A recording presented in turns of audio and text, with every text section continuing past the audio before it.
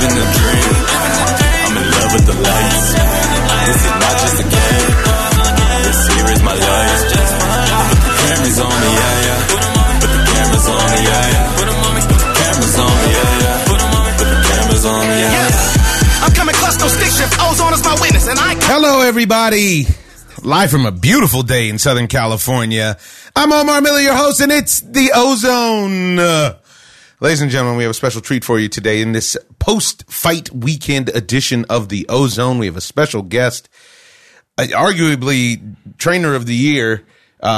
He's coming in, and he's coming in hot. He's enjoying his time in Los Angeles, so he's going to come in and hang with us for a second. You've heard him here before. Derrick James, who received the WBC belt last night to go along with his IBF belt for training now unified champion Errol Spence Jr.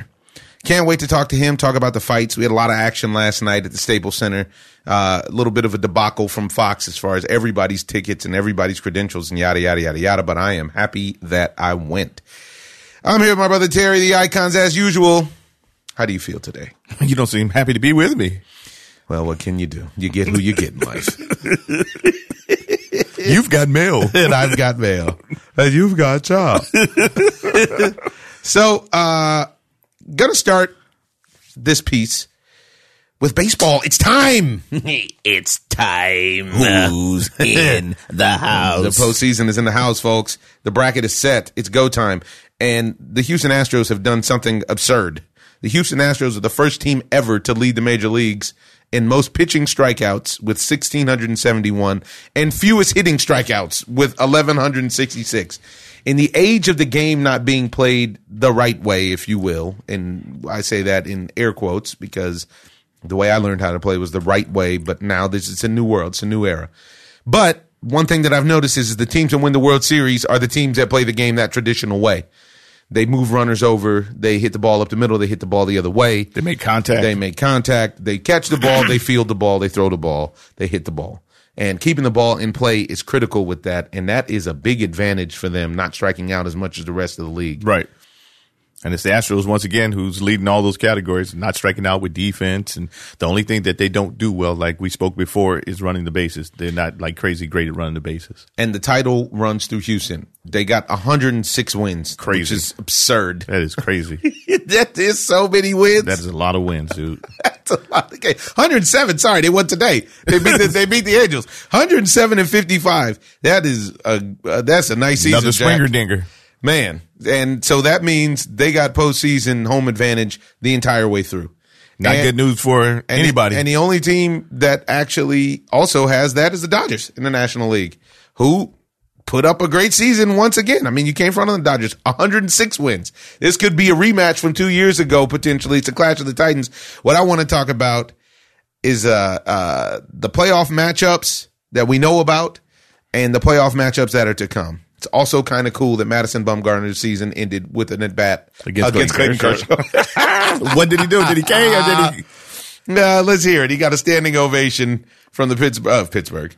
From the Giants? I thought it was AT&T. I know they changed the name of the stadium. Yeah. I can't remember.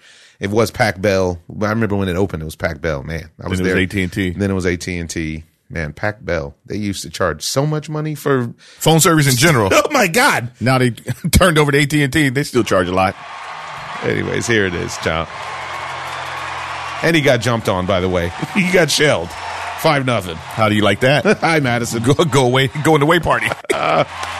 Big ovation, and let's see what the AB was. Clayton Kershaw. Oh, he swung for the fences on Kersh. This is outstanding. 3-2 pitch. I got a feel it's a K coming. What do we got? No. We got line drive. Line drive to third base. Well, that's how the season ended for one Madison Bumgarner. Then one thing that we do know is going down is the National League wild card is up first. It's going to be hosted by the Washington Nationals, and it's going to be against the Milwaukee Brewers because the Cardinals held on and clinched the title, which was huge. And the Cardinals came in the front door. Because it was in their own destiny. The destiny was in their own hands. Yeah. And they did it the right way. if there's a wrong way to win them, well, you got to get in the playoffs either way it goes, but you need to win the division. And because in that situation, they were going to be in a position where they ended with the same record as Milwaukee, then would have to play a tiebreak game with Milwaukee to then have to play a wild card game against the Nationals. Exactly. So you lose all your weapons within that process. And you know that they were mad, the Cubs, the teams were mad at the Cubs for not playing their starters all the way through. Well, and you got big news coming out there. Joe Madden made it official, and as usual, he was very, very professional. Let's hear what Joe Madden had to say in 15 seconds. Man, Major League Baseball they play a lot of ads. Gotta get paid, man.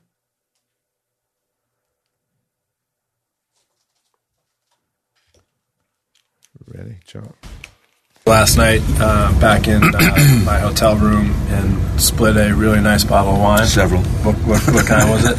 Camus, a nice bottle of Camus. And we spent probably 30, 40 minutes together, really celebrating an unbelievable 5-year run. We thought back to when we first got together down at the beach in Pensacola, and we never could have imagined this working out as well as it did. And I personally never could have imagined having such a wonderful partner, someone so loyal and supportive, and someone from whom I learned so much about baseball and life, and someone who I consider a lifelong friend, and and our friendship continues. We just talked about it going through a transition, and we both agreed that this is this type of change that it's time, and that this type of change is a win-win. It's going to be great for Joe at a wonderful point in his life. He won't talk about this right now, but I will. There's going to be a bidding war for his services, and there should be, and he's in a great position, and I so look forward to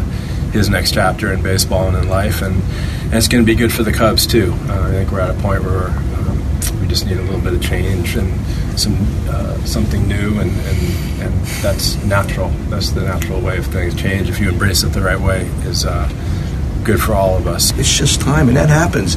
And great line I've talked to you about from a book I recently read. Never deny the truth of bad news. And in a way, bad news, but also good news at the same time. We're both going to move on. Cubs are going to flourish. Hopefully I get a chance to do this somewhere else. But there's no tear shed. It's a good moment for everybody, and we're both excited about our futures. That was Joe Madden and Theo Epstein, in probably the most amicable divorce of a head coach and general manager that I've ever seen. Madden puts you in the mind of Phil Jackson in a lot of ways with the books and the theory. Zen master work. You're right. He does. And you can't be mad at him. I want to say, for one, he broke their curse, and he got the Cubs over the hump, down 3-1 in the World Series in 2016. I'd never thought they were going to come back in that World Series. But how can you dismiss him and so politely and then say that, we're going from here? Where can you grow? Where can you actually go? Yeah. I don't know. But what happened was, it seems what they're claiming is he lost his ability to motivate the guys. Mm-hmm. And they won the World Series. They had a World Series hangover, and they were never able to get it back together to motivate the guys to be as good as they were in that 1 year. Mm-hmm. And, I don't think that you can really blame Joe Madden for guys not pitching the ball or catching the ball. Because this season they had terrible defense. You will never win a World Series with bad defense. No. It's not going to happen. They didn't win their World Series with bad defense. They sure didn't. They had good defense, and Kyle Hendrick was great. They had good pitching. Good pitching across the board. So anyways, who do you like in this in this wild card game? Milwaukee versus Nationals. They have better pitching. Then the Nationals are starting with Mad Max, and Dave Martinez said it was a no-doubter. He said everybody said, why don't you start Strasburg? He said Max is my guy. And Steven Strasburg stepped up and said, and by the way, if need be, I can close games. I used to close. Yeah, it's a problem. It's a problem. They shut you down. And they have the arms to do it. They got the arms starters with the starters, so they don't have to rely on the bullpen. Yep. And then on Wednesday, we got the Tampa Bay Rays at the Oakland Athletics. I'm honestly going to take Tampa Bay. Charlie Morton's on the bump against TBD for the A's. Yeah, that's not going to work. What Charlie Morton has works. Yeah, it works all the time. It works. It works a lot, and it has been working ever since the World Series. To be honest, that whole season it worked for him. Yeah. Wow. which leaves us to say that whoever wins that National League wildcard game is going to play the Dodgers. You think it's going to be the Nationals, who actually I think match up well with the Dodgers. But the series to watch, in my opinion, is the Braves and the Cardinals. The Braves and the Cardinals is a tight series. I think the winner of that goes out and goes to the World Series. I agree fully, and I can't really call the winner of that. I've been saying this the Cardinals all season long. I have to go with the Cardinals. But the Braves are a great team, and when they get hot, too. that's the thing. They're young. Young. I'm very interested to see which Dallas Keuchel shows up. I don't know. Get the real Dallas Keuchel, but that's only one person. Everybody else is suspect. Yeah. Especially Fulton-Awitz. And the bullpen is suspect. I had him on my fantasy squad, and he was a bum. Yeah. Now, the series that everybody thinks is a wash that's going to be better than you think it is, mark my words on this, is the New York Yankees versus the Minnesota Twins. I take the Twins. Ooh, chomp. Wow, you going straight up on the Twins. Yep. Yankees with home field. Yankees got home field. Short porch. Twins got more power. The Twins have better pitching. Wow. And we don't know whether or not James Paxton is hurt. And Yankee fans were going stone nuts because he was pitching, but what's he going to do? Start the playoffs on 12 days rest? Yeah, and they're supposed to get home field anyway. They were playing for home field at this point. They were playing for something. Yeah. And the Astros would then potentially face Tampa. Actually, I think the A's match up better with the Astros than Tampa does, but we're going to see what happens. All right, folks, that's our quick postseason wrap up as far as our preview for Major League Baseball. We're going to be at you a lot this month because that's our favorite thing. Our second favorite thing includes our special guest today. Ladies and gentlemen, last night, if you signed up for the pay-per-view, you did not get cheated. At all. Clearly, the fight of the year happened last night at the Staples Center. A fight broke out, and one of the men who trained the winner, the trainer of the winner, one of the men who had an influential role on the night is here right now. Ladies and gentlemen, you picked up a belt last night. Yes, I did. The man, the myth, the legend, who dropped a good 20, 30 pounds since the last time we talked to him. His voice even sounds leaner now, folks. I'm here to tell you, I'm going to talk to him. I might have to report down to Dallas for some 150-degree heat and a couple months of training. You won't even recognize me on TV next time. That's right. That's right. We got Derrick James here, ladies and gentlemen. Family of the Ozone, congratulations. Thank you. I appreciate that very much. Man, thank you. Man, oh man. Now I want to jump right in it. We told some people that you were coming. Yeah. We have some calls to play because our fan base is excited to hear about how you crafted the plan to put together that dub. Okay. This is what I want to talk about. Wide cards on both sides. Right. It was a split decision, a majority split that you guys got. Right. 116-111, 116-112. And one judge had it 115-112, I do believe, for Porter. Well, yeah. So, Fox messed up our tickets. I was going to holler at you, but I figured you were busy. Fox messed up our tickets. Me and Terry ended up on different sides of the arena. Right, yeah. On my side of the arena, I had to fight going into the 11th round 6-4 for Porter. On his side of the arena, we were texting back and forth. Yeah. He had it possibly 7-3 for Errol. Yeah. Now, what did it look like from obviously you got the ultimate view. Right. You know what I mean? What did it look like for you? We didn't get to hear what you were saying in the corner. Right. Talk to us about the fight. So really, man, what happened was that it was we knew it was going to be a tough, grueling fight. Right? Everybody, fake Shawn knows that. We knew that what he was going to bring to the table was going to be amazing. Because he's going to keep the pressure on. High pressure. And then the skill set and his punch accuracy is where he falls short because he doesn't connect. He doesn't land a lot of shots. He may come with the tenacity and it's like a lot of show, but he doesn't land a lot of shots. So we knew that also. So we had to make sure we were able to punch in between his punches, one of the things. But when you watch the fight, man, from my perspective, I'm sitting there watching it. I always see a close fight.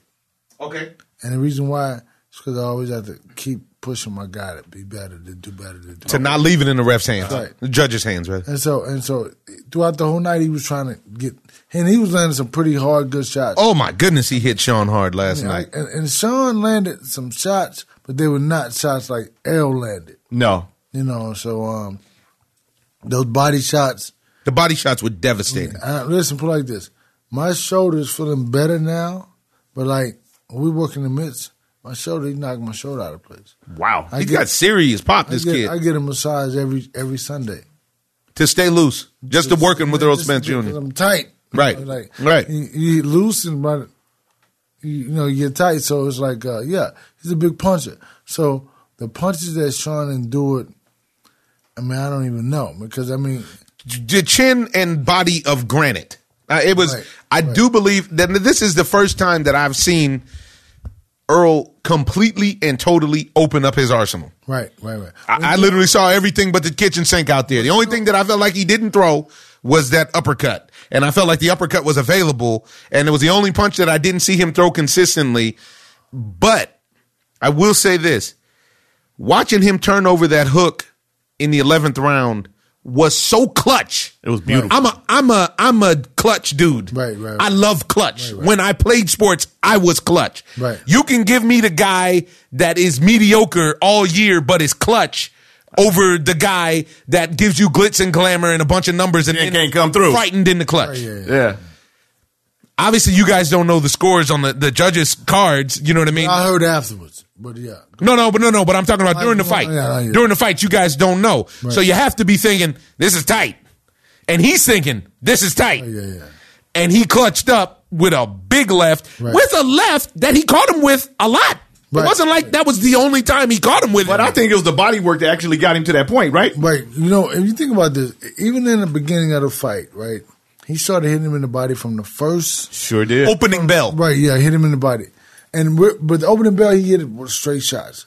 But when he was able to turn on in the middle, Yeah. at second, third, fourth, fifth, so you see like in the fourth round, Shawn started slowing down. Sure did. He stopped engaging. He started bouncing and just trying to jump in and jump out. Because he was like, I can't go at him like that. Because He ate a lot of shots. then I said, listen, we're going to get to the inside. I said, go to the inside. You're beating him up on the inside. And I told him before the fight. Which to me was a surprise because that was actually some real stud work because going to the inside in that scenario, the common logic would be the dude is trying to get in my chest. Right, yeah. I keep him at a distance because I have the length and so on and so forth. It was, you say that, it became evident that Errol was like, all right, forget it. Let's just trade. Let's fix do it up on the inside. Right, yeah. Which you would think in theory would favor Porter. Yeah, because it's like the taller guy. But remember we said earlier, he doesn't land a lot of shots. So he throws punches. He has a lot of like Volume. but not a lot of Connections. Yeah. So what he did was I said, well, you go into the fight, he said, well, okay, you're a taller guy. He got to come to us. So we're going to try to catch him when he's coming in. I said, or he'll try to counterpunch us. I said, but what we want to do is make sure we're going to go right in the chest. So if we're right in the middle, everything he throws has to be on the outside because he's not throwing here. If we control the center, it means everything has to come like that. And that's actually the punches that he did land, the few bigger shots that he landed were those shots. Right. When he wasn't necessarily, even with his head down, I remember him landing a big left with Over his the head top. down over the top. Right. Yeah, over the top to snap Earl's neck. Right. But it's interesting to hear that from a strategic standpoint. Yeah. Right. Because the execution that your fighter had was incredible. Right. The discipline that he had is unbelievable. This is what you don't see now. No. You see guys with a good game plan, and they don't stick And to you it. got to have somebody who can Right. execute that. Right, Now, if you come up with the You game gotta plan, do you come up with the game plan together, or do you just come up with the game plan I come yourself? up with the game plan. I mean, and I do like scenarios and situations, right? Because within a fight, I knew going into the fight, Shawn's going to be a boxer. I knew going into a fight, he's going to have to realize that it's not working, do something else. So, regardless of how much you box, Errol's going to have to box. But a fight's going to break out. So you have, And one broke out, Jack. Man, oh man. and so you have to prepare him for the fight. And so, but what we did was we prepared for the fight to fight 12 rounds. And then not only that, we had it to where he would box some rounds. And man, you see how when he hit him with the shot, he rotated. I mean, It was beautiful. Yeah. It was beautiful. Yeah. Hips, The way he- shoulder roll. And then when they were against the ropes, he turned him. Right, yeah. Oh, my goodness. and so, it was kind of like he would turn him, Shawn was trying to turn him, but at the same all There was a lot of do-si-do that went on because I don't want it to feel like one thing that if you didn't watch the fight, find the fight. The fight will be available eventually. I don't know if Fox does it like it's still for sale. Oh, it's still for sale. Still for sale, yeah. Oh, there you go. Go buy the fight today. You're not going to get ripped off. You're still not going to get ripped off. Even if you know who wins the fight, you're not going to get ripped off. And honestly, this fight, low key, is kind of like a clinic if you want to get involved in watching fights. Right. It's a difficult fight to score. I agree with Keith Thurman, and I want to play something that Keith Thurman said after the fight that I feel like is very accurate. I mean, look, I've said this many times, and I feel like this is another fight that really proves it, right? You got 20,000 people watching. You got hundreds of thousands that paid for the pay-per-view, right? Mm-hmm. I saw it. You saw it. Great fight. There's 3 people that matter. There's 3 people whose opinions matter. There's 3 people whose opinions will be heard. Everybody else is everybody else. So, I mean, he can win the fight. Split decision is a good decision, but I still had the margins close tighter than that, you know. But that's me. When Shawn Porter's doing what Shawn Porter does, there's certain judges that give him a lot of credit because he's put in a lot of work. There's other judges that give him no credit. And why is that? Because they don't see what he's doing. It's so short. It's on the inside. It's being smothered. As long as the guy is composed and has his hands up in some fashion, if you're not, like my coach Ben Getty said when we were in the amateur back in the day when it was the point system, if you're not slapping their head back, if you're not turning heads, what are you doing? It's hard to tell what you're doing if that's not what you're doing. But it seemed like that's what Shawn was doing up until the knockdown. He was the guy. But that's what I'm saying, you know. But they're so short. They're so short. You know, it's like right hook. There was a time he hit Spence with like what 4 uppercuts. Did y'all say? It was like yeah. Like damn, Shawn. How did you compare this performance from? So I hear what he's saying there. Yeah. And because Shawn does a lot of stuff that benefits and actually also doesn't benefit from him being small. Yeah, but it was something that you said as well, is that from your point of view, it looked like that to you as well. But from my point of view, I saw something. Now Keith and I were sitting on the same sides. Yeah. We were sitting very close to each other. Right, yeah. Every single person that I talked to on Terry's side of the arena since the fight was like, oh man, I don't know if Shawn, he barely won any rounds. To me, I mean, because you watch Errol's defense was unbelievable. I mean, that on the inside he was blocking, he was parrying. That's what they don't see. He blocked shots. He was rolling with them. Oh, he sure was slipping them. So blocking shots, people equate that with possibly landing.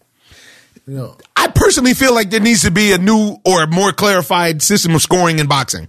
Really, seriously, not because there's anything wrong with the system.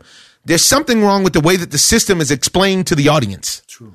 There's no other sport, I say this all the time, there's no other sport where you don't know what the score is going into the last inning, the last second, the last inning. No other sport.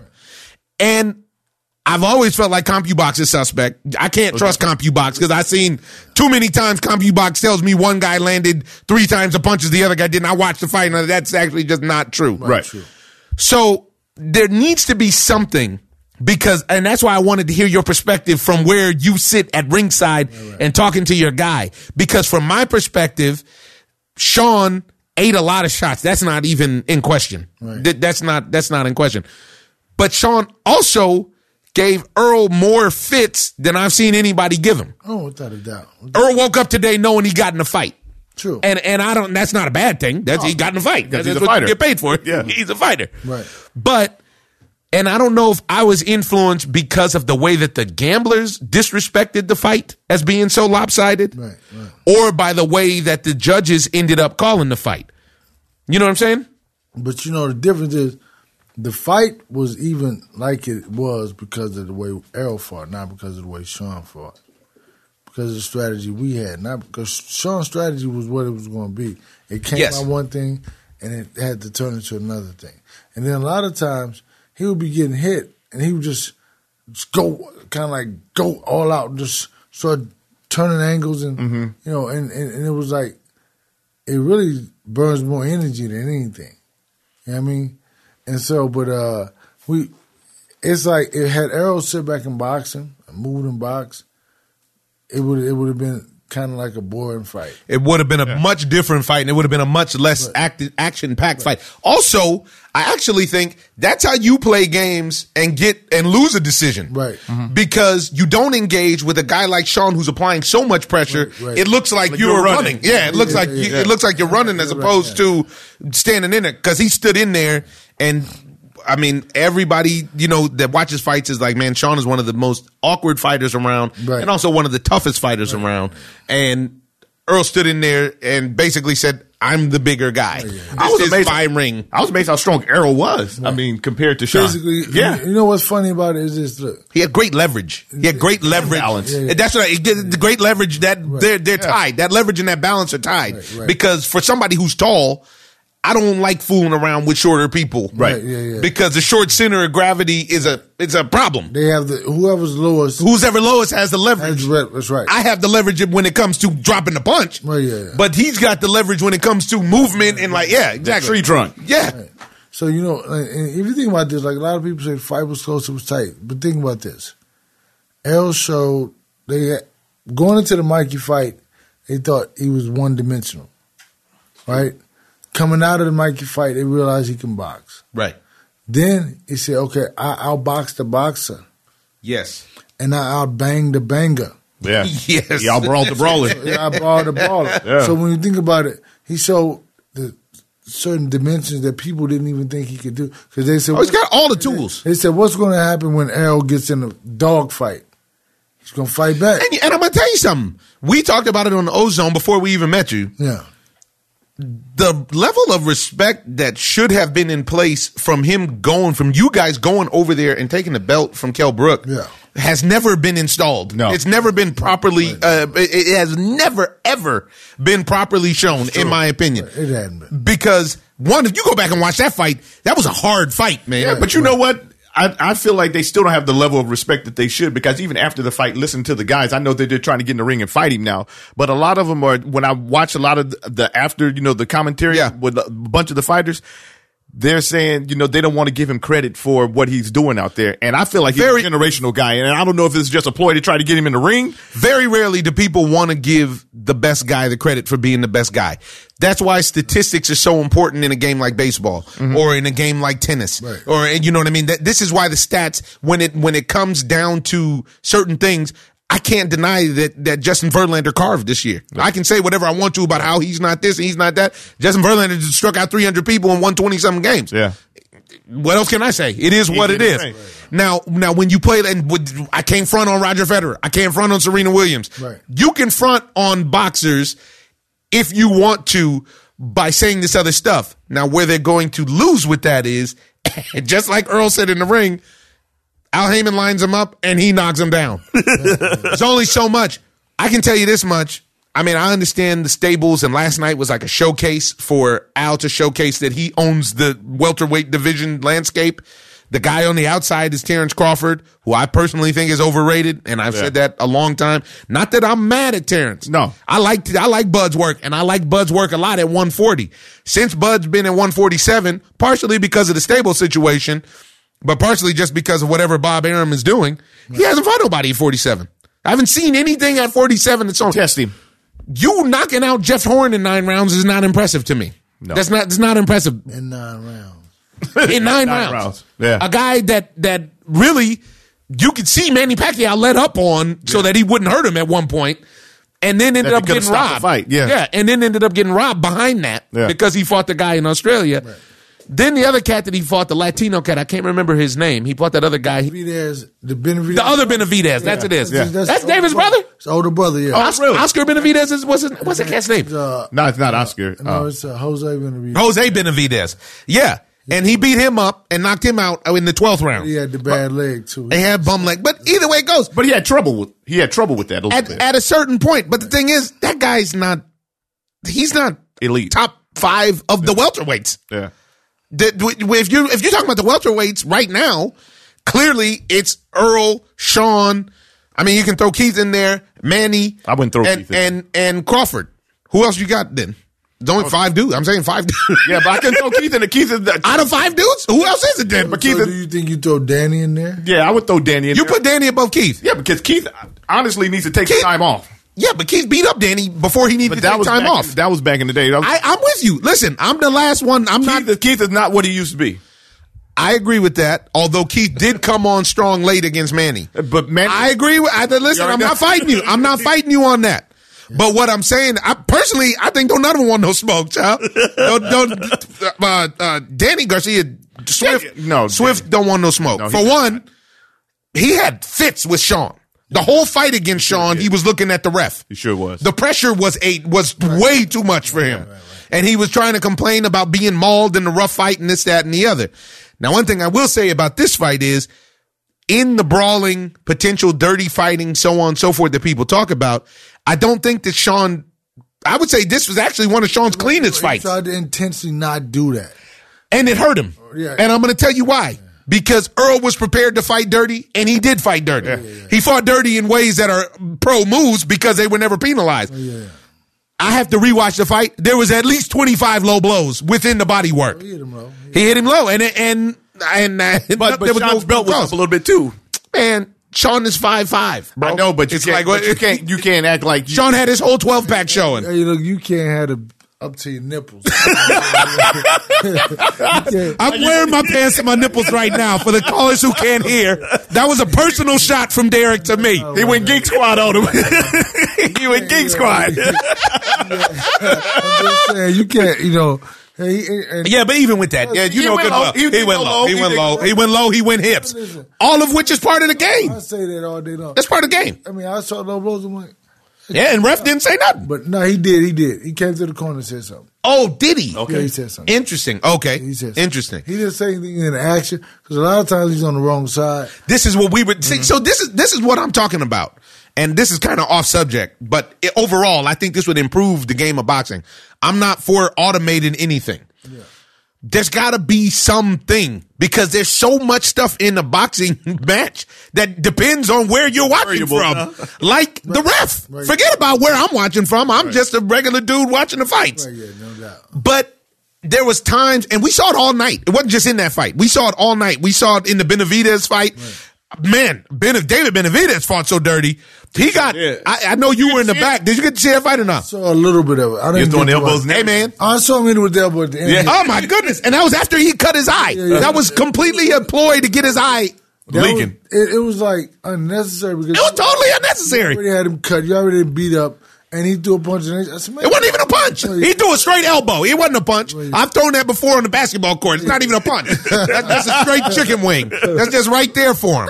That's there. A little fried. 4-piece. Yeah. Might need 6. It's just wings, not a lot of meat. No biscuit. But no, I need my biscuit. So with that, though, all of those are pro moves, in my opinion. It's the same thing like when you watch basketball in the post and you see somebody keep somebody down with their wing while they go up on the other hand.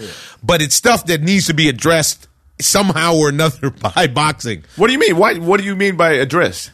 I mean that literally, I watched David Benavidez last night hold dog on the back of his head and hit him. He did. And the ref said nothing. From our angle, though, we could see, from my angle, I could see that he was holding and hitting. But from the ref's angle, because his angle. From my angle, he was clearly holding and hitting. But from where the ref was standing, he could not see that he was holding and hitting. Yeah. We're talking four sides. Yeah.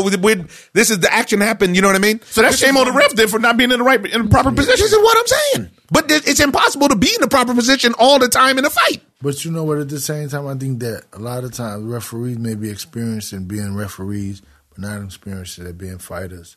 And so you may so from that perspective, you know what guys could do. And so, in a position, I could tell how a guy's standing what punches he's going to throw. Mm-hmm. Because it's only so, if you're here, you can throw everything. But if you're leaning here, you can only throw so many punches, right? So the referee's perspective is he's going off what they study over and over and over. But if you're not experienced in being a fighter, you won't know. You won't know. And so that's a lot of, so because even if you don't see it, you know what the probabilities are if you throw the punch like, hey, keep it up. Like, hey, do this, hey, do that. Because you already know. I mean, but Errol's punches were deeper And I mean, a lot of them hit on the butter, but it did. No. I'm not accusing him of being a dirty fighter or nothing like that. I'm not saying that. I'm saying that Shawn didn't even complain about it. That was a problem for Shawn. See, this is my point. And this is also, there's a Rasheed Wallace element that took place last night, which was the ref, I'm sure included, people expect Shawn to be a certain way. Now, do you rough talk to and him tumble. before the thing? Do you get to talk to the ref and say, hey, watch out for... Oh, well, yeah. I told him, I said, listen, watch out for the elbow, watch out. Because he was giving his rules, whatever, and I chimed in. He was like, well, you know, the right-handed and left-handed fighters are fighting, and he said, listen, but it happens a lot more often when Shawn Porter's fighting. Well, don't. Then I started kind of talking, so let me finish my rules and then we can get to that. But, you know, you just have to put it on his mind that, you know, you're cognizant of 100%. It's like when you're in a hoop game and you know somebody's hacking, you're like, hey, man, hey, keep your eye out for blah, blah, blah. Or baseball. Yeah, it's the same thing. Keep this a low. He likes a low one. He likes a low one. He keeps it outside. You can't give him that one. Yeah. But if you know, at the same time, too, a lot of the roughhousing and pushing that Shawn was doing and pushing Errol's head that he never complained about. So neither one of the guys... That was a great Ali move. Never great none Ali of the move. guys ever complained. And this is what I was going to say as well. Not one of them. In when we came to the locker rooms afterwards, one of the things that I told T was I thought it was beautiful. And since we weren't sitting next to each other during the fight, usually when we watch the fights together, we get to talk about this stuff, you know, side by side. One of the things that was beautiful was there was several clinches that they broke up. Right. That the ref didn't even break up, that they broke up, or that a guy was turned around and a guy could have took a cheap shot and he didn't take it. The referee was not really even in the fight. Not as much as I expected him to be. I thought about but for a fight like this, yes, you would think he would probably interject himself into there a little bit more. Yep. Just because they would be flipping. I mean, like, you know, so it was like, but I think he's like, damn. I think it was just so much for him to even. There was a lot. Because I think. And both of them came to fight. Nobody came to hold. Nobody came to, you know what I mean? It took them all of a minute and 10 to 15 seconds before they started. Just started junking them. It was like, okay, here we go. Now, let's hear what the callers have to say. I ain't gonna wear you down, but I want to hear what the callers have to say because I know there's a lot of people that watch this fight that were pleasantly surprised. It's a dub for you guys, but it was I would say it was a win. It was a very somber mood in Shawn's locker room. Yeah. And I actually feel like Shawn won last night on the grand scheme. Right. Because there's no way you watch that fight and you're not a Shawn Porter fan afterwards. Sure. Because there's a David versus Goliath element that took place. Right. Because you watch the little guy take all that he could take and keep coming forward. Right. And even when he got dropped, I mean, you know, it really put me in the mind of when the Thai homie dropped Chocolatito. Really? Yes. You know why? Because there was that delayed reaction. You remember the first time the Thai homie dropped Chocolatito and he hit him in his heart. And you could see Chocolatito, he was still like in it and he was like, oh, shoot. Not with Shawn, though, because Shawn froze, too. It was a slow motion. Well, Shawn was hitting the punch still, and he went through with the punch, but he was completely frozen when he got hit. This is what I'm saying. But when Chocolatito got hit, he went backwards, and you could see him. He didn't go backwards at first. Yeah, he did. No, he didn't, because Chocolatito throws 1,000 punches. No, he didn't go backwards at first. The Thai homie hit him, and he floated backwards on his ground. He would look like he was just in shock. He was laying on the floor in slow motion going backwards. I'm talking about the way he went down, because Shawn went down the same kind of way. Shawn went down the same kind of way. He was trying to fight, put his glove on the floor. He was. And I tell you what was beautiful. What was beautiful was Errol knows the kind of pop that he has because he could have hit him again. He could have hit him again. And he would have hit him again. And he would have hurt him. I said you should have hit him. I did. It would have ended the fight. It would have ended the fight. He wouldn't have been able to. No chance. There was no chance. And he was wide open. Balancing everything at that point. Yeah. And I told him, and all he did was walk away, and he walked to whoever it was on the side and said, "I told y'all." But you know what? It was sort of like it reminded me of when Ali took down Sonny Foreman. Liston. No, Foreman sure was. He didn't take when that punch. Foreman was going down, he didn't hit him. Yeah, he could have put it. But he should have hit him. He should have hit him. From a professional standpoint, he should have hit him. That looked like the actual respect that they had as in a humanitarian way. He didn't have any humanitarian. So why he didn't throw the punch? I have no idea why. There you go. Like you want to get him. I think that when he hit him, I think he just knew he was going down, and because normally if he hit somebody with that punch, they're not getting up. The show is over. I agree. Shawn really is kind of like. He's really tough. You know what I'm saying? Like he's really tough. See, but this was really tough. But tenacity. Years ago, I always learned it. being tough can get you killed. Sure can. Yeah. Now, I tell you what else Errol did that changed him throwing that punch, if you watch it in slow motion, is this is a testament to the work that Shawn was doing. Because what Errol did was he started to roll with the hook that he saw coming from Shawn. He throws the left, and then he covers up and starts to roll. Oh, yeah, roll it off the shoulder. Or it Never looked like takes it was it coming flush. to the body. Right. And he started to roll out of it, with the punch. And then it looked like halfway through the roll, he was like, "Oh, man, that's my fight might be over." Like, that's it. Yeah. That was a beautiful punch. Anyways, you got it queued up? Yeah, let's hear what the callers got to ask you. Whew, feel like I'm in Dallas, boy. Burning up in here. Hey, what's up, fellas? This is Derrick. I had a question for Derrick about the fight last night. First of all, that was a great fight. And Spence showed some great discipline and precision. He showed great boxing skills and boxing talent. But my question was, the discipline that he shows in the ring, is that coming more so from himself, or is it something that you, as a trainer, has trained him to do? So that's my question for the day. You guys have a good one. I think that the discipline he's shown is from within himself, but at the same time, to be a great fighter is to be a great student. I think that is one of his greatest assets. And one of them, because he has many. Yeah. But he's a great student. He's never like said, "No, I don't want to do that." No. He's like, okay. Because he trusts and believes in what I'm telling him, and I'm showing him how to do it. And so I think that it comes from the both of us, because it's like his ability his desires to want to be what I want him to be is the discipline, but it's especially within himself, because he knows that he trusts me.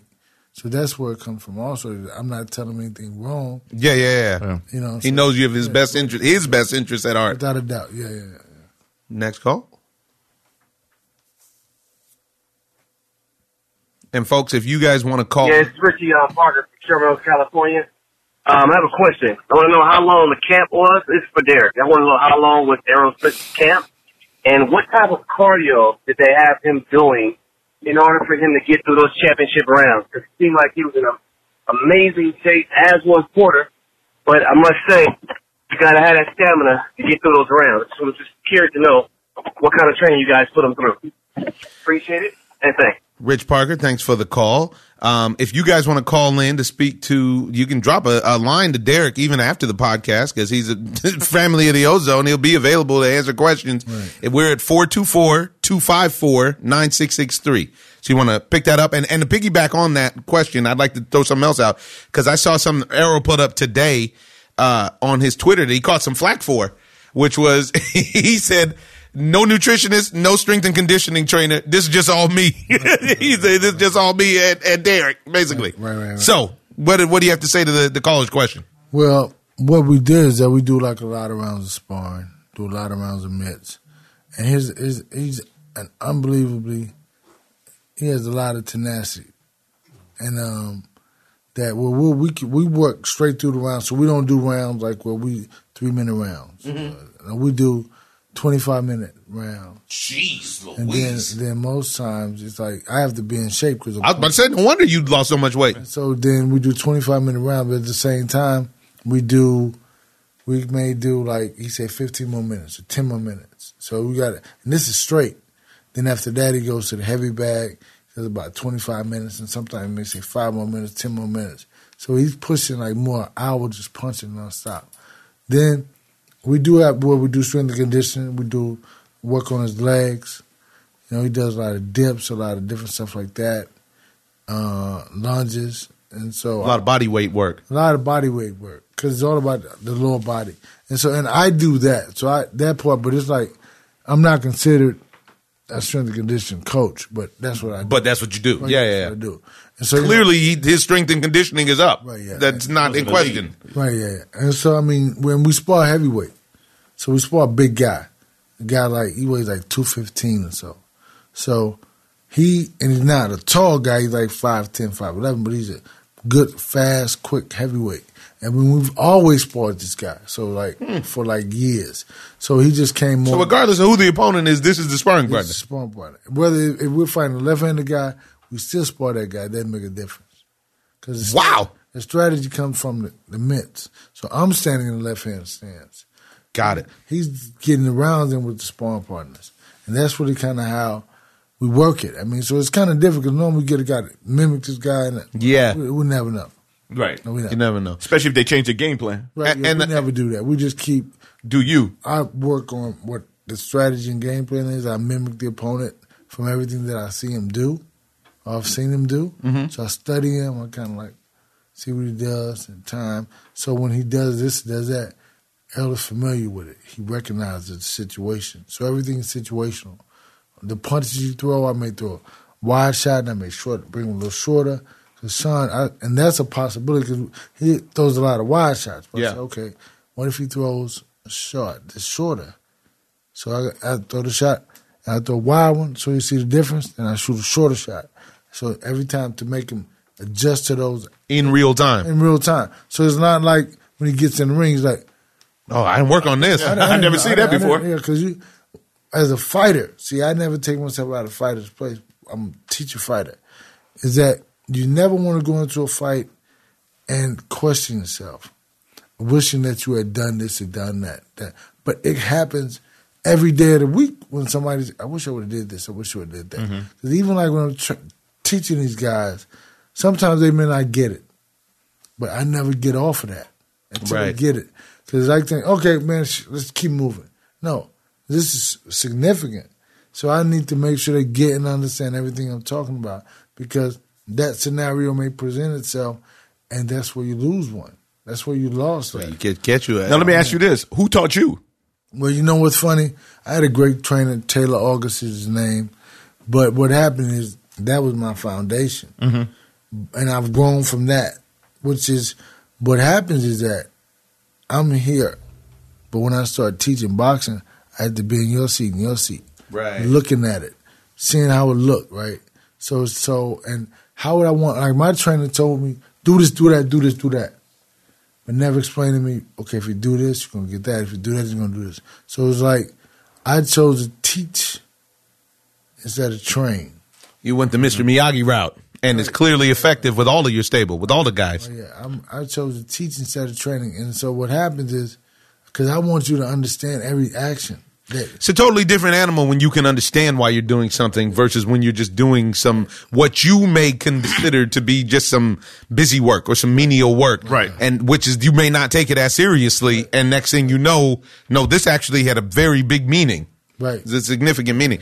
But just to finish up on that question, how many weeks was the camp? Or how long was the camp? Well, you know, we started because he was heavy, you know, so we started like about 10, 11 weeks. Mm-hmm. Because you got to start getting the weight down, and like people seem that he's huge, right? What does he walk around at? What weight? I don't know, man. Early, good. Earl is he's a southern Earl. See Earl, he's a southern dude. What you want some Earl? I can't even tell you the weight. No. But what happens is, but it'll get there. When he's getting in it, man. To where he's like, you start seeing like, man, God, look at you, you know. And then he's like, okay. And then next week, okay, all right. You can see it. You see the transformation. You see it, yeah. Wow. Then by the time he shows up, people see him again. He's like whipped up. He's right. So it's like, yeah, he put running twice a day, pushing himself. It's a diet. And yeah, he didn't. Now we did use the nutrition at the end, like the last 2 weeks. Okay. And that was only for him to keep his strength, you know. But keep his weight down. But keep his weight down, yeah. Keep his strength, keep his weight down. Not be starving, not be, you know, like drained. Oh yeah, that drained and dehydrated. That's the key element you don't want in training camp. Especially if you know you're going to be in a war where you probably got to go the whole dozen. And the gym was 110, 115 degrees, so you know it's like you got to be a humid 110, a Texas 110. Yeah, Texas 110. Woo, was it bugs around in there in the gym too? Hey man, listen, you know what? At nighttime, some mosquitoes may come in. Wow. But in the daytime, that's your toughest opponent on the planet. For real. Mosquitoes, ain't nobody tougher than mosquitoes. They're not going anywhere, man. You can't feed them. You can't even see them. You can't even see them. So we were just talking about this. They're so light when they land on you, you don't even know. Well, you know what they do too is when they sting you, their poison numbs your skin, so you don't even know that they're on you until after they leave. What are you doing? They can just sit there and get fat on your blood behind. They froze. They poisoned you up. Right. What's funny is I'm gonna tell you, my gym is near a river. But they only come out at nighttime, right? Well, that's how they're supposed to do. It's these new GMO mosquitoes that like to come out in the day now. Because see, they don't have anything else to do. Because you, you know what, man? Let me go buy tea, man. I ain't got nothing to do. It's like this. Once they get in the building, they're in the building. Yo, you can't. You need the whole thing. They're resting when they would go rest in trees to do whatever. Yeah. They up. Yep. And them jumps be on you. I mean, oh man. You know, like man, everybody like man, what that? Yeah. Especially a bunch of healthy blood too, right? But a bunch of healthy, clean blood. Forget about it. What's funny when I lived in Vegas, right, and I was like getting ready to move back to Texas, I said, "Oh my God, I don't think I'm gonna move back." They're like, "Why?" I said, "Man, I don't like mosquitoes." You like me? They tear me up too. I take it in Vegas. Well, what's the trip is? It just recently became a phenomenon here. Right. We know this is off subject, ozone listeners, but this is actually very on point. It is because you have to say it's a part of the climate change. Right. Let me tell you something.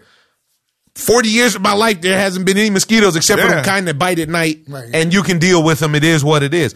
All of a sudden, we got crazy mosquitoes that bite during the daytime. They're giving people typhus. Right. They got the West Nile popping. They got something that's swelling people's brains. Yeah. They bit my they bit me. Yeah, they bit me on my foot, and I couldn't even put my shoe on. Man, he came over one day. He showed me his arm looked like my leg. I was like, what happened to you? Yeah. Fooling around with them mosquitoes. Yeah. We got another call?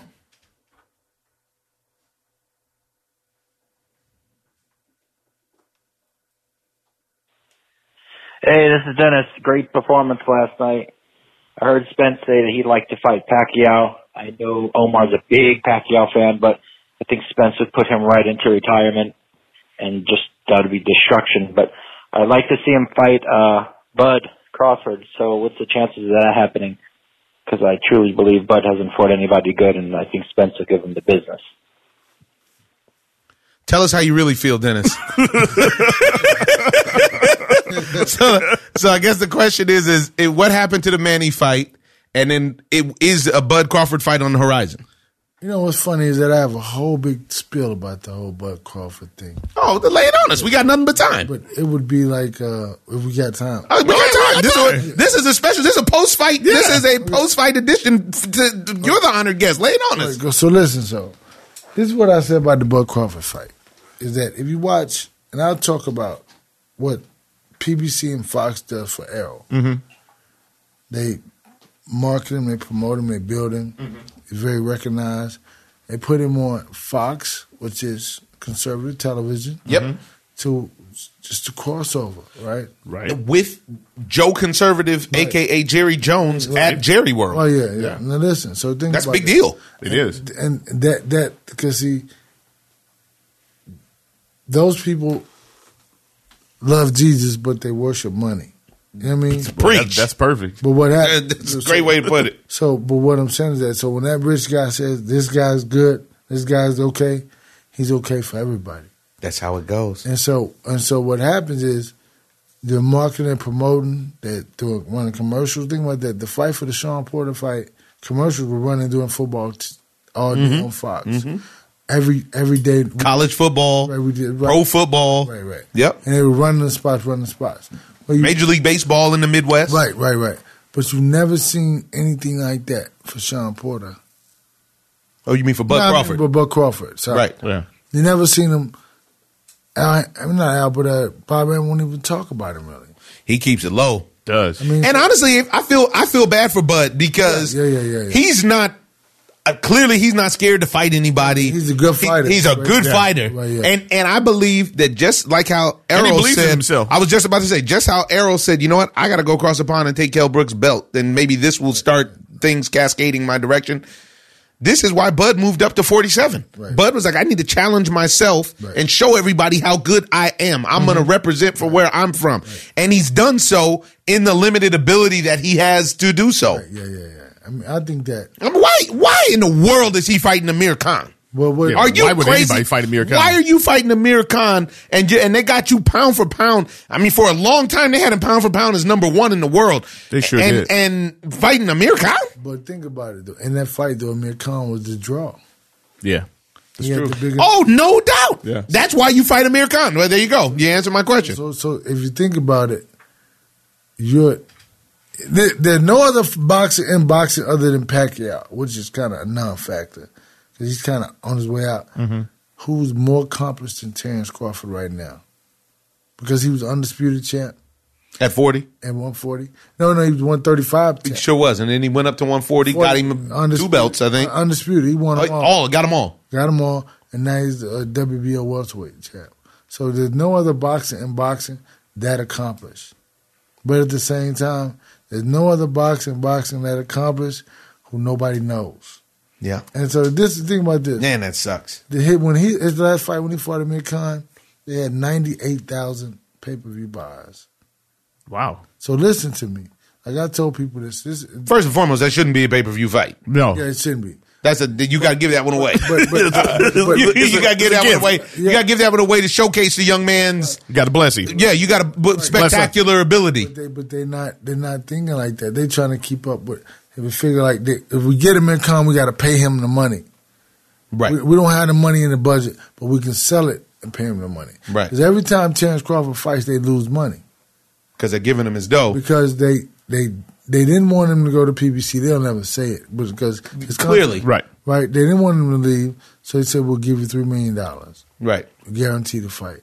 But what happens is now the fighters from PBC are making big money. Big money. And everybody, and besides just making big money, which I'm happy about for all the fighters, they're actually having good fights with each other. That's right. Yeah, that's right. They're having good fights with each other. And one thing another thing Keith Thurman said in that interview that I thought was relevant is he said, you know what? There's about 5 of us now who are all young and we're all in our prime and we're all willing to fight each other. Right. And he said, and clearly coming from his perspective, he has to say that. He was like, I feel like it could be my division. It could be, he's like, it's all still up in the air. Right. The person who's getting froze out in this is Bud Crawford. Right. He's not even in but for the longest, though, they were freezing out Errol. Yeah. And so that was a different kind of freeze out. That wasn't a freeze out. Yeah, that was people being hard to fight. That was him. That was people not wanting to fight him. That was being the boogeyman, as you said. That's what it is. The boogeyman. But Crawford is more of business. It's a business thing. But let me finish my show. Oh yeah, lay your spiel out. So we had 98,000 buys with Amir. 98,000 buys with Amir. Now peep this. So if he fights Errol has 3 titles now. Right.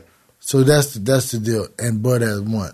So, and big pay-per-view. Right. So say possibly Errol makes $20 million, and because it's a super fight, Bud makes 10. Right. Now when Bud fought Errol fought Mike Garcia at 500,000 pay-per-view buys. Now you multiply that, and you add that up with what Terrence Crawford has, 590. And say the fight's $75. That's $45 million. So. And listen, $45 million. Now, the purses of those 2 fights I just told you was $30 million because Errol gets 20, gets 10. Now, you telling me 2 networks and 2 promoters are supposed to spend $15 million. Ain't going to happen. Right, ain't going to happen. So, you see what I'm saying? It's not going to happen. It's not enough money. That's why the fight is not worth talking about because... Until somebody get their weight up, which is Bud. Damn, man! That's what I've been telling people. You gotta listen. You understand? You got to get the weight up because why would a network? You got 2 networks, and not big networks and dudes with big money, and that's not no money to them. No, this is dinner money. Think about it, that's $350. What they gonna do? $5 million a piece. Come on, man. That's not enough to go through the hassle. No, I got to get Omar Miller tickets. I got to get Anthony Anderson tickets. That's not even enough to go through the hassle of catering to all the celebrities who want to go. Right. So think about that. So see what I'm saying? So from the perspective, because it's all financial. Like I told the guy, oh man, we want to see. Man, listen, if boxing was ruled by boxing fans, boxing wouldn't exist. Because we need to. What I'm saying about this is that the fans do what they do. Right? Yeah. But it has to be the guy who does not know what boxing is, but who's intrigued, who's sold on the idea. Like this fight, I bet it does good numbers because that like our fight camps was so high. The visibility was through the roof, and the Nielsen numbers were so high. I mean, you guys are on the biggest. Right. If you're on during football, baseball, and college football, that's a lot of exposure. It is. We came on in between those games. Yes. Think about that. And did the face-offs and the whole everything. So see, that's what I'm talking about. Which is good marketing. So kudos to Al Heyman. Just get your ticket game together so I can be in the right seats. And think about this.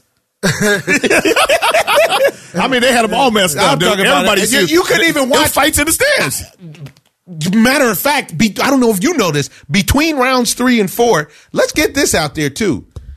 Texas, stand up because Texas traveled well last night. They sure did. I mean, the only people that I tell you what, David Benavidez had a good showing as well as far as his crowd. Dog had a posse on our side, and I heard Dog posse on the other side. And so right behind my seats, literally, and it's a trip too because Jesse Vargas was over there. It was professional fighters like in the middle of where the fight broke out. A street fight broke out, so they're in there scrapping. And eventually it airs out. And it started right at the end of round 3 of your fight. Yeah. The crowd goes nuts, right? Nobody's watching the ring. But it was almost exactly 1 minute long because the round was about to start and security shows up. Some fool started chunking him with security, got choked out. Who did he? LA you style. Crazy? LA style. That's why they were so serious about the credentials and stuff when we were going back because some knuckleheads decided they wanted to get busy. They put somebody in the chokehold. Punk step up and get beat down. It was real. And and in that though, Texas traveled really well. Dallas traveled really well. And they represented, and it was cool because another thing that I loved about that is you hear so much boxing is dead. You also hear so much that only the Mexican crowd, it's a crowd that travels. I got some on that too. You know what I mean? And clearly that's not the case. Mm-hmm. Once again, a great event at the Staples Center for boxing. Great event. Okay, now listen. When people continue to repeat the narrative that the boxing is only moved by Mexican contingent, it's malarkey. Because I'm telling you what, listen, if you think about this, how many great, like, superstar Mexican fighters that have been in history? 3. I was just about to say about 4, 3 or 4, yeah. Look, De La Hoya, Chavez, and Canelo. So 3, right? But how many superstar black fighters that have been? Well, come on, man.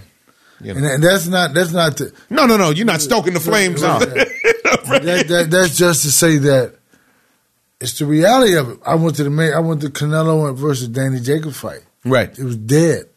It wasn't sold out. There was no black people at the fight. And I tell you what, black people bring a very specific energy to the arena. Man, last night I seen a chick walk by in a fishnet bodysuit who just with some drawers on underneath. I was like she was coming for the fight. She was coming as a pure distraction to somebody. You're auditioning for me. I'm going to get on TV tonight. They here. By hook or by crook. I'm getting on. Here. I'm getting on tonight. Yeah. Man, it was wild. It was wild. But that was a good one. We have any more calls? Or that's all the calls? Yeah, man. You know what I want to ask you about? What about your roster of fighters that you have? Because like when we came in the back last night, we saw the Charlo brothers were there. Right. There was a lot of love in the air back there. But the thing of it is that all of you guys have a hard time getting fights, right? No, they don't, man. I mean, I think that I think Errol is the one who's more difficult, right? Mm-hmm. And Jamel at one point was, but with the situation just happened, he. And J-Rock won the title, so now he wants to fight Jamel, right? But he wants to fight Errol also. Yeah. But Errol beat him before in the amateurs. So maybe we want to get that back. I don't know. Yeah. He got something that he wants to do. But what happens is that people start to speak about the guy who can get them the most money. Of course. When they realize, man, I want the most money. I want to get off to the big fish. And, he's himself, like Kenny calls himself the boss. Errol is the big fish. He calls himself the big fish. So that's why I start putting that out now on his Twitter and stuff. And he is. Yeah, he is now. Yeah. He is. I think if things continue on this trajectory, Errol has the potential to do heavyweight numbers. Right. You know? Yeah, he's a generational He talent. has that. Heavyweight 90s number. Yeah. That's the real crazy heavyweight numbers. That's what That was the that's what HBO I'm talking numbers, about. huh? The crazy, the Mike HBO number. Yeah. Even the deal, you know, all those fights Yeah. with the deal and Riddick and even the deal, Lennox Lewis did numbers. Yeah. Like, you know, that's the glamour division. It's supposed to be. Little man turned into the glamour division. Yeah.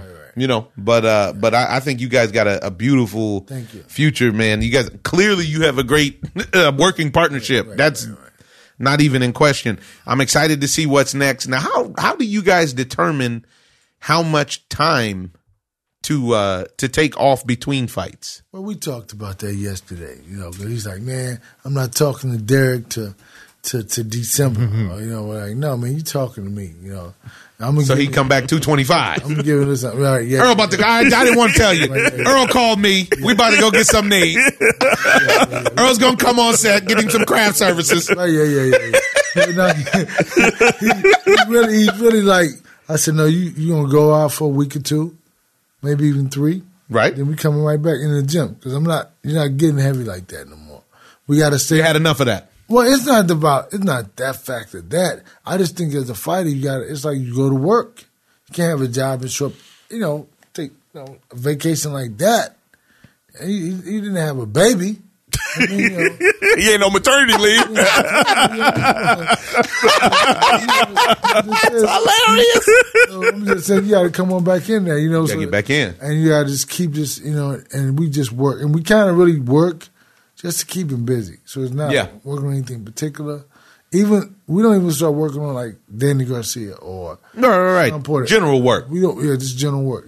So and once we get that, once we get him going, keep his weight down, we just push from there. But yeah, we're not doing that anymore. So nah, he'll be. It's like going to work every day.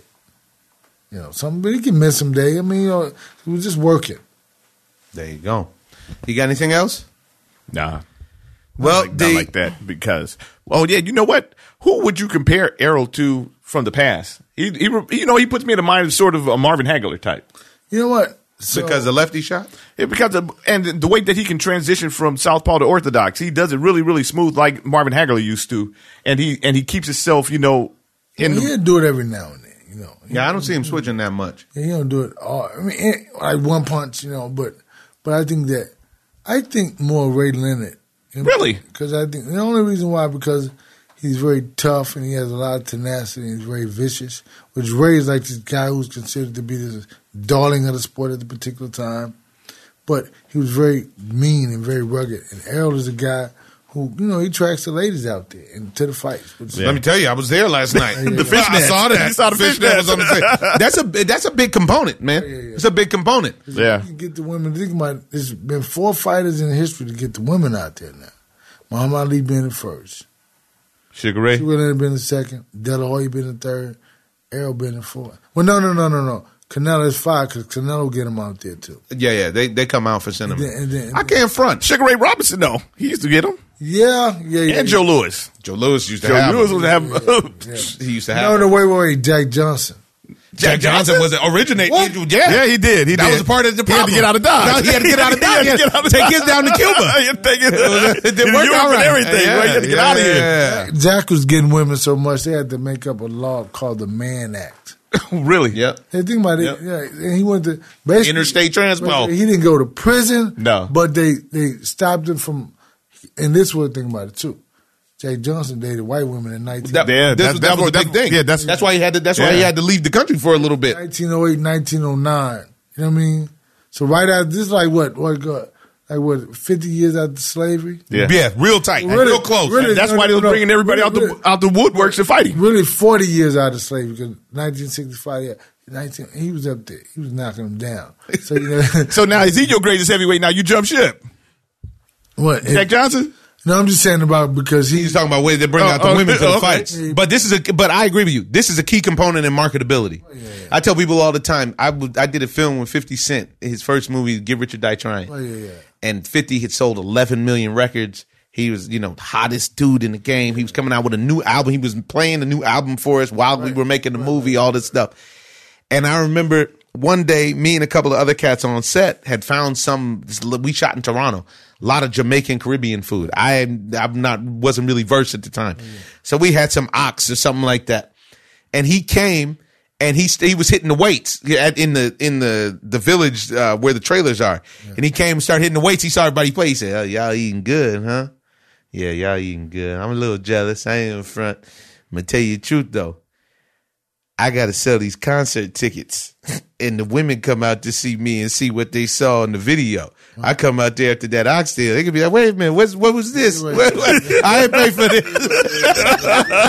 He's like, you $1.25. You ain't even 50 cents no more. And this is the thing. If you can bring the women out to be a component of your success as far as marketability, women are spenders. Right. It doesn't matter what we're talking, whether you get them to buy it. More than men. Oh, yeah. Way more than men. Whether you get them to buy a pair of earrings, whether you get them to buy a television show, whether you get them to buy a fight, whatever that motivation is that makes women come out, whether it's excitement or intrigue or whatever. Especially women bringing out the men. You know what I'm saying? Women are going to come. There was there was a lot of women with their dudes. I sat in between three couples. Or there are women who come just as groups. I remember I was in New York. There were so many women in groups there last night. Women like this. Oh, I went to New York when he fought on my piece. Oh, I went with my girlfriends. I'm like, you went with your girlfriends? Yep. So, okay, well then, that's a big deal. That's when, and listen, and not only black women, everybody. Oh, no. All kind of women were out. Which is beautiful because that's when you really pushing the issue. That's when you really kind of that breaks new ground there. Right, yeah. Now, one thing I want to do before we wrap it up, though, you didn't get to see it, but I want to talk about that fight with Dog against Benavidez. Oh, because we didn't get to speak on it. Some of it. Now, we know Dog is definitely family to Ozone. We saw him at the weigh-in at the grand arrival, and he was pumped. He came ready. He came in good shape. To me, he came out and won the first 3 rounds, I would say. Yeah.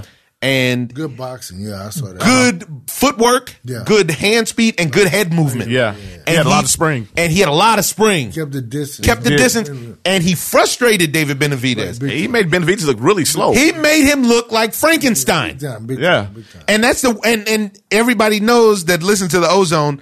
There's 2 fighters that before they exploded like that, I was high on. One of them was David Benavidez and the other was Errol Spence. And I told everybody about both of them, like, hey, these guys are the best in the league. These guys are the best in the division right now at that weight. I got a question. So both of y'all said y'all saw the exact same thing.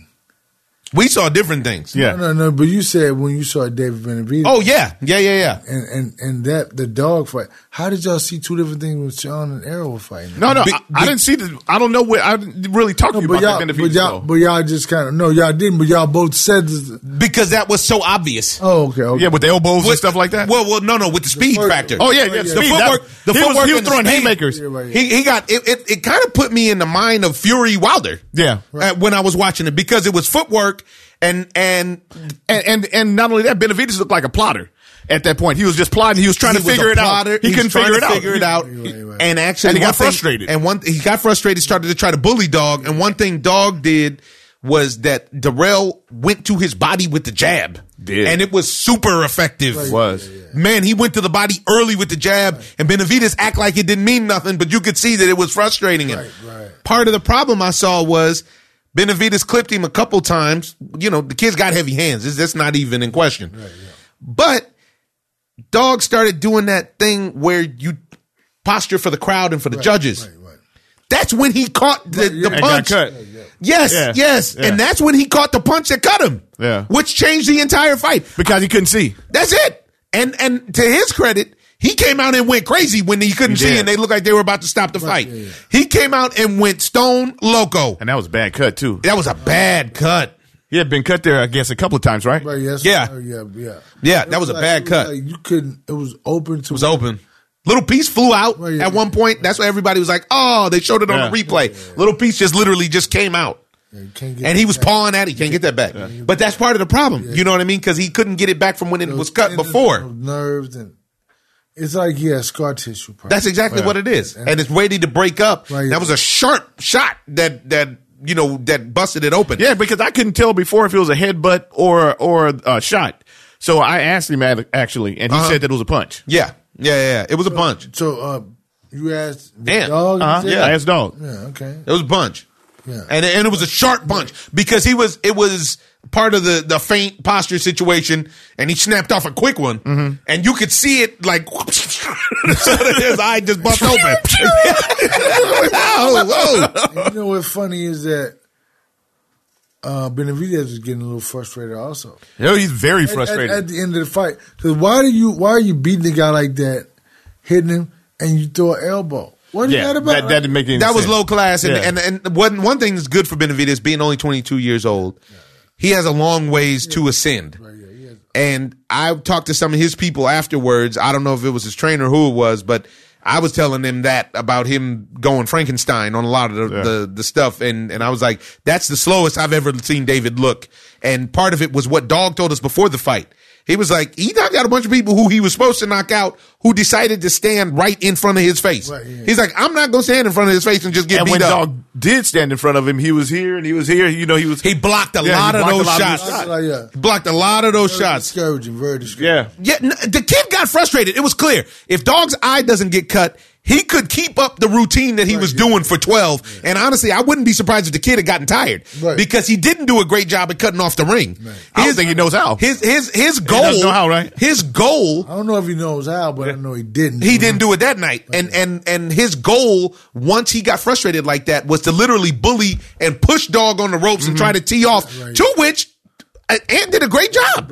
He blocked those shots. He blocked those punches. He rolled those punches the whole song and dance. Kept his composure too. He sure did. But this is the thing what we talked about. You see how big David Benavidez was over him? Yeah. Dog's not a little guy. I know. He looked like a giant. He looked like a giant. Yeah. I mean, his back was big. I mean, he looked. Guy's the big dude, man. How much did he weigh? I mean, that's the question. He must have came in close to 200 because he had to be at least 185, 190. Yeah, he came in. He was easy 190. Yeah, I mean, he was big. When you see it from the angle where the camera was showing, it's like over. I mean, it's like, what the heck? Cat's in front of me said, man, he's shaped like a spatula.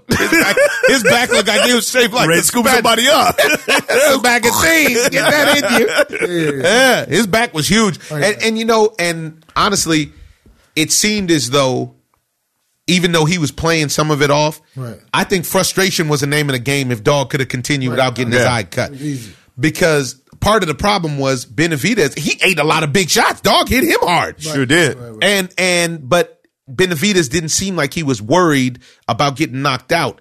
Although there was a point in that fight, we didn't get to talk about it. There was a point in that fight where Dog had him in trouble. He did. I think it was like the third round. He popped him with a combo and hit him with a three-piece. He hit him with a jab. Hit him with a jab to the body, a jab to the head, and a big right. He stepped in with a big 1-2. And it was like a 1-1-2, but it was a low high, then a big right. And you saw Benavidez kind of stumble. Like, whoa. Yeah. But that kind of stuff will work all the way up until the end of the fight if he doesn't get cut. If he doesn't get cut. Because I didn't. And then when he did, I didn't see Benavidez making an adjustment. I didn't see him making no adjustments. He wants to plot and he wants to drop his big bombs. And the thing was, even the couple times where he did line him up before it became an all-out brawl, what Dog did that showed his experience was he wrapped him up. Yeah. And there was nothing he could do. He couldn't break the wrap. He couldn't get, he couldn't get out.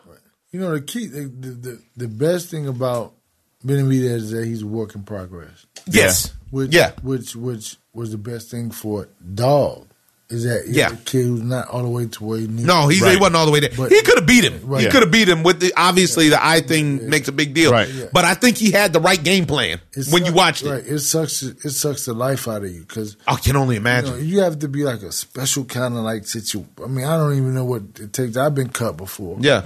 So I mean, I don't know what it would take to like forget it. You know what I'm saying? But it seems like it's almost impossible because the blood is going in your eyeball. It was in his eye, and he kept pawing at it, which made it worse. Right? Yeah. But I think that was the greatest attribute because the guy still is a work in progress. Yeah. And for him, that's a great fight for Benavidez last night. He should have learned a lot. Without a doubt. And I think that you'll see him get better and better and better. But I believe that he'll be bigger. He's going to go to 75. I agree. He'll go to 75. And I tell you this much, I don't think that I would like to see him fight Caleb Plant. That's all right. You took it out of my mouth. Well, you know what though? I think that I'm not going to say anything because I like the guys, Benavidez or whatever, but that's going to be an interesting fight. Sure is, because Caleb Plant is there. Yeah. Caleb Plant is at his potential. Yeah. Well, he's going to do the same thing that Dog did, but for the whole fight. For the whole fight. He's got crazy stamina. And he's going to throw a lot of punches. And he's got enough thump. And he got All pop. you need is just enough thump. And honestly, to keep him honest. I think David Benavidez is soft to the body, is what I saw last night, by the way. I think in general, because he was big, it wasn't super defined like that. Right. Now, a lot of Latin fighters don't get super defined like that. So, like, even you look at somebody like Mikey Garcia, who has crazy stamina, crazy in my top pound for pound list, he doesn't get ripped. That's just not his gene, that's just not his gene bill. And the last thing that I want to speak about was the first fight on the televised undercard, which was the Barrios fight against Akhmedov. Barrios came out and looked super sharp, super spry. He was the bigger fighter. He was the faster fighter. And he dropped Akhmedov, who Akhmedov had only had 7 professional fights to this point. He dropped Akhmedov in, I think it was the third round, second or third round. Akhmedov had he dropped, basically, he didn't get knocked down, but he put both his gloves on the canvas, got knocked off balance and got buzzed. Worst thing in the world that Barrios could have done was to knock him down in the third round because this dude came out and punished this young man. That's what I heard. And there is no chance at all that this was the robbery of the night. There's no way that kid Barrios. Now you feel like it was a robbery. Hold on a second. The best case scenario, that kid got a draw, in my opinion. He knocked him down twice. He knocked him down again with a flash knockdown late. Right. He got beat up for I would say rounds 4 through 12. That kid won 1 round, which was the round that he dropped him in. I think he might have won 2 rounds in between that, but then with that last round that he knocked him down. What you saying? He still lost it. But no. He dropped him twice. Right, yeah. He dropped him twice. So that's what 4 points? This is what I'm saying. But I mean, this kid, he squeaked it out to me. But Akhmedov came off and his jaws broke. He tricked the kid into getting into a brawl. Right. And the kid's game was a boxing match. And he somehow or another got tricked into believing he needed to brawl. Right. It didn't work out right. That kid's going to be out of the ring for a long time. Yeah, he got beat up. So he got beat up. So he broke. Getting beat like that, very discouraged. Yes. Very discouraging. Very. Even if you got the dub. Because if you think about this, sometimes, like I said, told people about the Mikey Garcia fight with Errol, the knockout would have been beautiful, but to beat the guy up like that is crazy. All right, the casual fan doesn't have an appreciation for how great Mikey Garcia is. Yeah, Mikey Garcia is a great fighter. Right. He's not a good fighter. Mikey Garcia is a great fighter, all above average. And there's nobody in the world that wants it with Mikey Garcia from 140 down. And he got bageled. And he got bageled. He didn't win 1 round. Yeah. And I love, and honestly, probably the best fight that would be the best test for him would be against Regis. Right. And I don't know if Regis is refined enough because Mikey is like Mikey. You don't think so? Man, I think that Regis is a phenomenal fighter. He's phenomenal. He's a phenom. I agree. Smart, very, very got big pop, calculative, and he has a lot of ego, which is a lot of machismo, which is what you need. I think that Mikey is very established.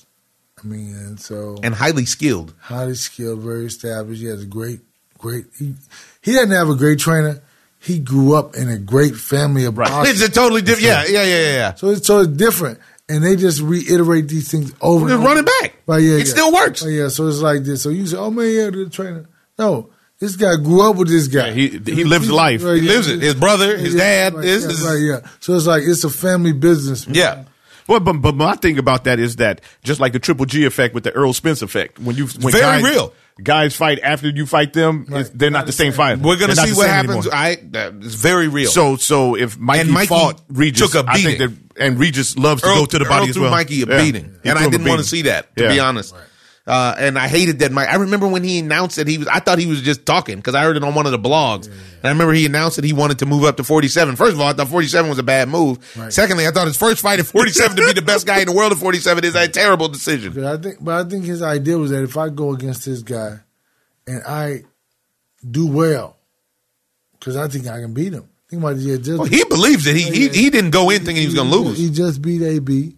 Yeah. Just beat Robert Easton. He beat him handily. Right? Handily. Yeah, sure. Fights weren't even close. He's like, man, well, listen, the other guy, he's too slow for me. He too this for me. He too that for me. So the only perception of about Errol, like I said, okay, if Shawn does this, Shawn does that. No. They said Errol's going to do this. Right. So it was no, They didn't see because they had never seen it. Do other stuff. Even though I've never seen Shawn do it, I take him to. What if? What if I mean, he can do it? He's a professional. Right. I'm going to assume he can do it. That's right. And so I don't even not thinking. I don't doubt that he can do that. So that's my perception of it. So I go and I say, okay, we're going to prepare for this. We're going to prepare for that. I think they just prepare for one thing.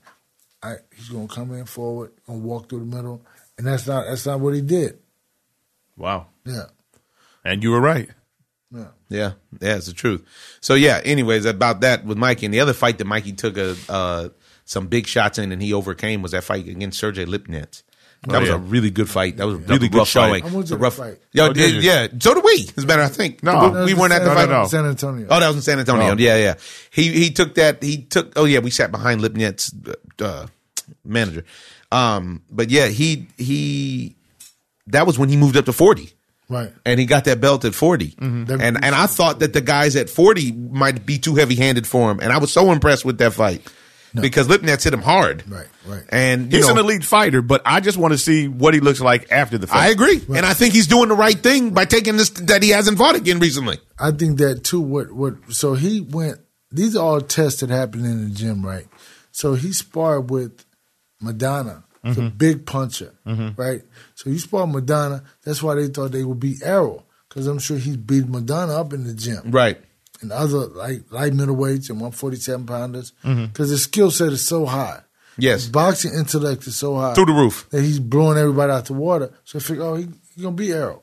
Or he's gonna beat. So that's the key element, I think, though. So I mean, even with a fight like Regis, it would be very interesting. You know what I mean? It would. Yeah, it would be. It'd be a great fight. I would like to see him fight Lomachenko. I would like to see him beat up Lomachenko. I would like to see that too. Yeah, I think that. What's funny about it is, I think his hands are too heavy for Lomachenko. Yeah, this was funny about that too, because I believe that too. But what's funny about that is, Lomachenko fought. What's the guy name that beat him?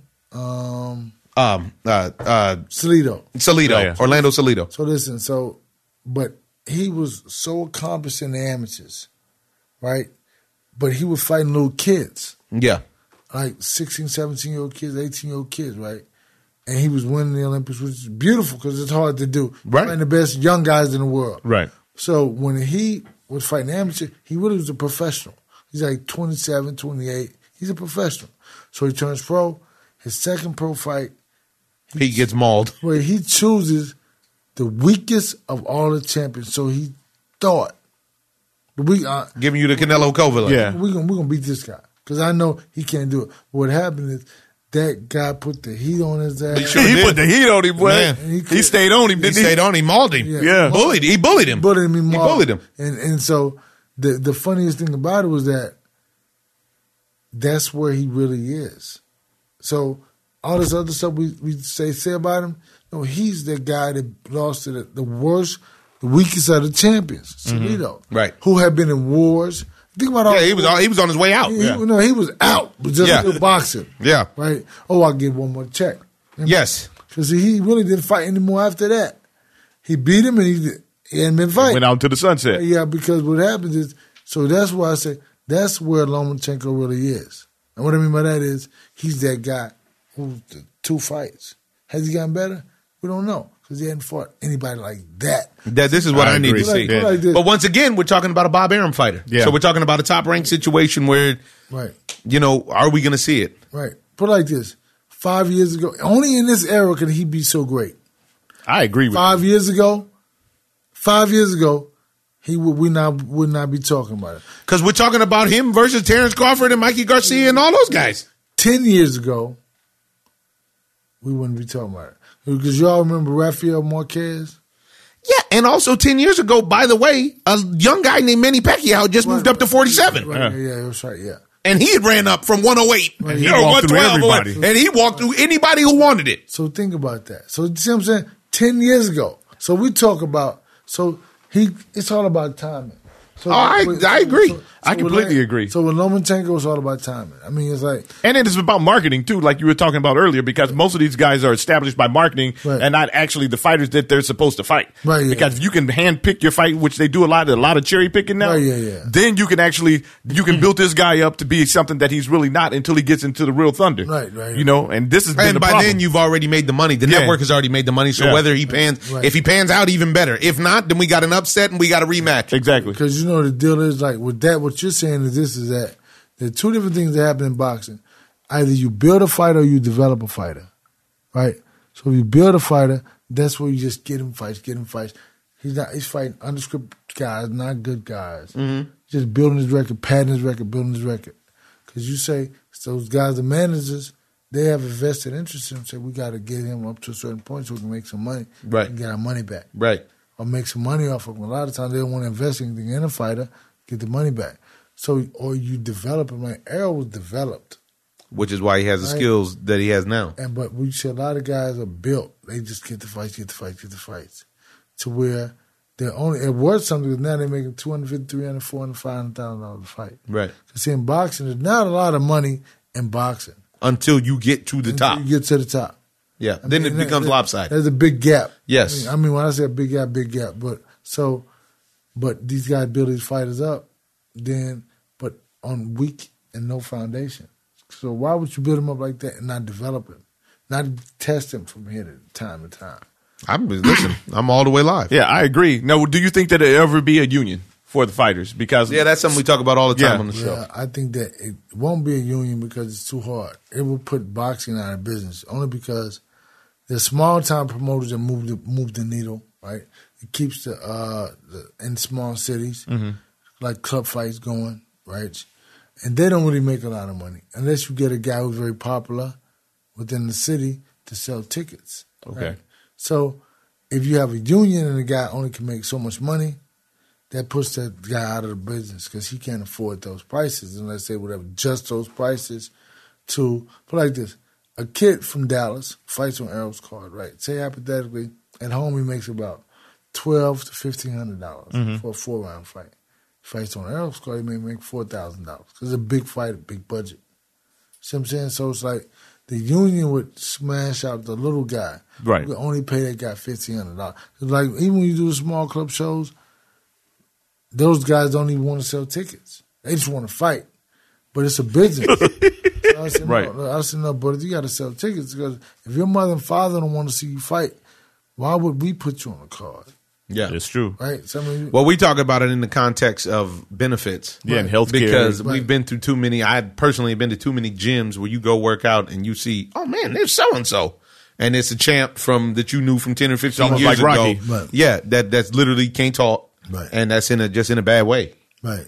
And, very unfortunate. And it happens all the time. I would say 80% of the time, or maybe even upwards. A crazy number. 90-something. Yeah, that's what I'm saying. That's crazy. Terry Norris was there last we saw him. And you see, like, he's kind of messed up. He's messed up. And we saw him at the Triple G Danny Jacobs fight and talked to him.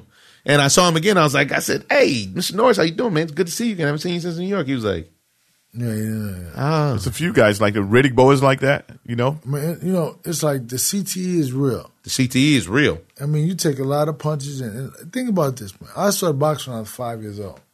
So I retired when I was 37. So if you think about all those years, amateur boxing.